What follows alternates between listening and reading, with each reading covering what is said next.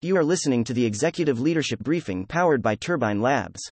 Gas prices average above $4 per gallon in every state, May 25, 2022. Let's get into today's top stories.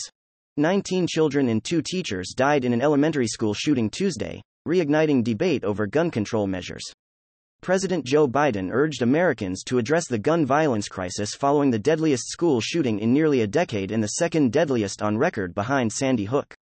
Senator Chris Murphy, D-Con, who filibustered for 15 hours for stricter gun laws following the Sandy Hook massacre, took to the Senate floor to implore Republicans to work together to address mass shootings. In the decade since Sandy Hook, gun laws in the U.S. have not changed much despite repeated school shootings. Voters in the Georgia Republican primary rebuked former President Donald Trump, giving victories to Governor Brian Kemp and Secretary of State Brad Raffensperger despite Trump's efforts to remove them. In Arkansas, Sarah Huckabee Sanders received a boost from the former president, easily winning the Republican primary for governor. Alabama's Republican Senate primary will head to a runoff between Representative Mo Brooks, R. and Katie Britt, as none of the candidates were able to win more than 50% of the vote. 2 top Republican candidates for governor in Michigan could be disqualified for forging thousands of signatures submitted by their campaigns. The cost of owning a car continues to rise as gas prices struck another record high, reaching an average of $4.59 per gallon. Every state's average now sits above $4. Gas prices have consistently hit new records since May 10. Prices at 9 gas stations in California surpassed the federal minimum wage as consumers in the state pay more on average for gas than drivers in any other state. The average age of cars on U.S. roads is just over 12 years as supply chain issues force automakers to slow or stop production.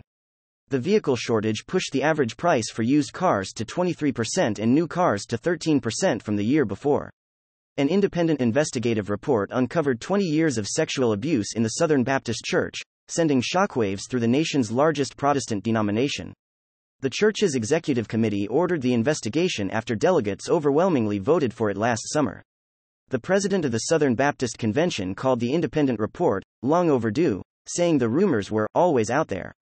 Leaders of the church announced they will release a list of the ministers accused and apologized for failing to address past allegations. Pfizer announced plans to sell its patented drugs and vaccines at cost in up to 45 lower-income countries in one of the most comprehensive drug access programs announced by a large pharmaceutical manufacturer. The program will launch in 5 African countries with 23 drugs for various conditions and will eventually cover everything in Pfizer's portfolio. In a recent interview, Pfizer's CEO warned growing complacency about COVID-19 will cost lives and lead to constant waves of coronavirus variants and deaths. Content facts. Turbine Labs has tracked 149,600 media articles and blogs and 44,762 social media posts over the last 24 hours. Questions or feedback? Don't hesitate to reach out to us directly.